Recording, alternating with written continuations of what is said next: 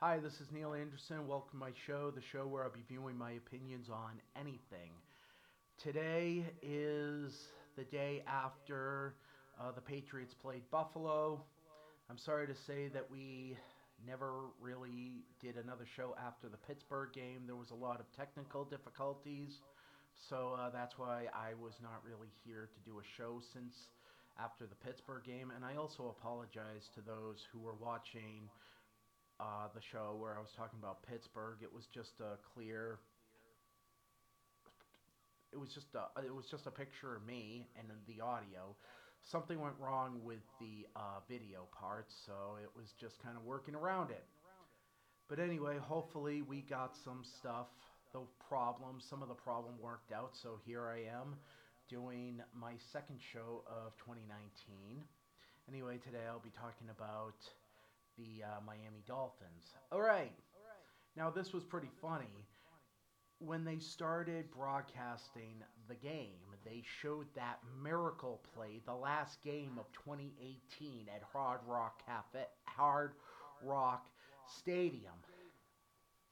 And I admit it was painful to watch. And then it was also, maybe it's just one of those things you're just going to have to accept it. And what made me quickly kind of let it go and laugh about it. Okay. And since that play, what happened? Well, the Patriots won their sixth Super Bowl and Miami got a new roster. That's pretty funny. And I guess you could say the old saying, the Patriots might have lost the battle, but they didn't lose the war. So it's like, you know, it wasn't a really black and white. All right, so anyway, moving on. Okay, starting the game. The Miami Dolphins got the ball, and it was just one of those, he's still playing? Where was he? Ryan Fitzpatrick was starting for the Miami Dolphins. It was just like, wow. It was just like, he was there, and then it's like he's just somewhere where you just don't know. Anyway, the first drive for Miami, I I just really think that it was a bad start where all right,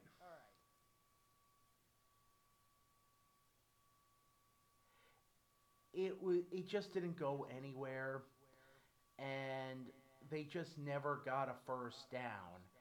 And that's where pretty much they just punted, and that brought the New England Patriot offense and Brady onto the field the first time. And that's when I was like, wow, one of two things. Either the Miami fans turned into Brady New England fans,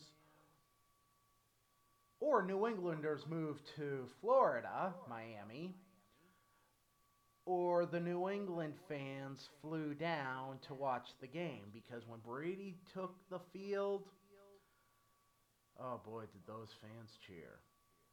Big time. Or maybe it wasn't all of them, but he did have a reasonable support system in the Miami stadium. All right. All right. The Pats' first drive, it was great. Taking it down the field, three catches for Antonio Brown, uh, a run by uh, Sony Michel, and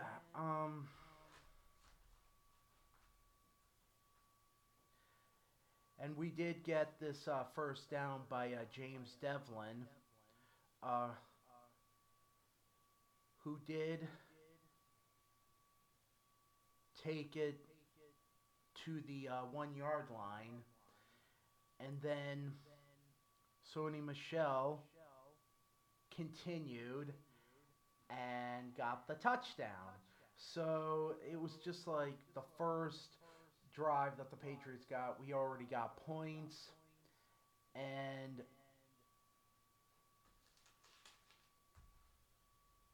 yeah, 7-0, and it was 7:46 in the first quarter. Fitzpatrick another chance, and Miami got a field goal of. Oh no, no, no! They got their first down of the game, and they just didn't have any luck repeating after that first down, so they just had to punt it again. So that brings the Patriots back offense and Brady back on the field.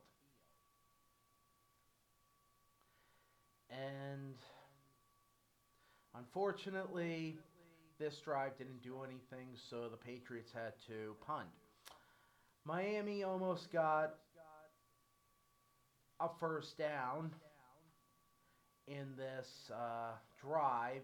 It was 4th and 1, but it was no good, so Brady got back on the field.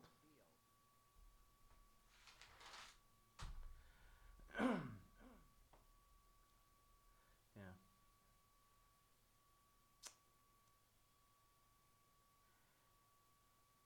This was just a, before I even knew it, it was just,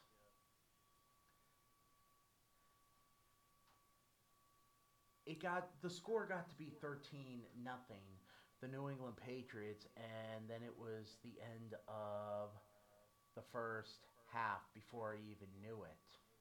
The third quarter, 12 minutes and 26 seconds, Devin McCourty intercepted the ball, and the Patriots got back on the field, the offense with Brady, and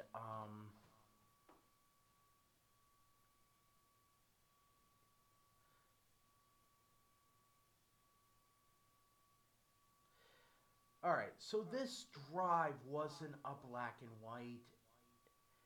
It was a drive that went all the way down the field, but they just had no luck getting the touchdown, so we got a field goal.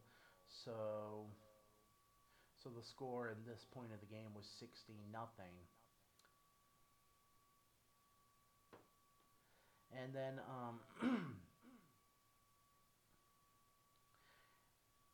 and then again the Miami offense got back on the field, but they didn't go anywhere. And then fortunately, the Patriots got back on the field, and then they got to get their second, no, third touchdown of the game, and that brought the score to I think it was like 22, and I think Steven Gostowski missed a field goal. But yeah, it was just like a game that realistically, maybe Miami did have showed some signs of potential, but winning that game, forget it. Forget it. It just really wasn't a. It wasn't their day. But before I even knew it, the score was like 30 nothing. Then it was 37 nothing, and then the score did end up being the game ended 43 to nothing, and it was just like, wow, Miami got killed. Uh, I think that there's a lot of things. I know that there's a lot of people that always tell me that you know they are very loyal to the Miami because Dan Marino was their quarterback there, somebody who they loved. But it's just one of those things that I don't think that, well, it's not what I think, it's what I know. Since Dan Marino left, I don't think the Miami Dolphins really had anybody to really. They really didn't have a lot of success. And to the Denver Broncos, since John Elway left, and I will say that they did have success with Peyton Manning, unfortunately. because, I'm the New Englander, but I'm also the child who loved John Elway growing up. So that was very difficult for me growing up. Not so much growing up. When Peyton Manning signed with Denver, it was like, oh no. Because that was like, the team I rooted for as a kid. That was the team that my guy played for. And then Peyton Manning played for them. It was just really hard. Oh well, it is what it is. But I will say, okay, did the Denver Broncos have success since Elway left? Yes, they did. They had great success with Peyton Manning. They did go to two Super Bowls. They won one of them. Okay, it is what it is. Um, but yeah. But anyway, next week I believe we're playing the Redskins, and I think that they don't have their first win of the games. But I did say, do not take this for granted. You look at them like you look at any other team. And I am grateful that we have a undefeated September, and I would rather have our first loss in late October, early November. I have noticed, and I know a lot of people have this way of disagreeing with me, but I noticed, and it is my opinion, that all the time when Brady, and maybe it was one time, but it's like when Brady goes into the playoffs without a loss, it's like the stakes are so high and it's that pressure that I don't think he really plays well against. And I think that it's like when he loses a couple of games, it's like, okay, the stakes are not so high, and I think he does a lot better. So it's like, do I want to go undefeated? Absolutely not.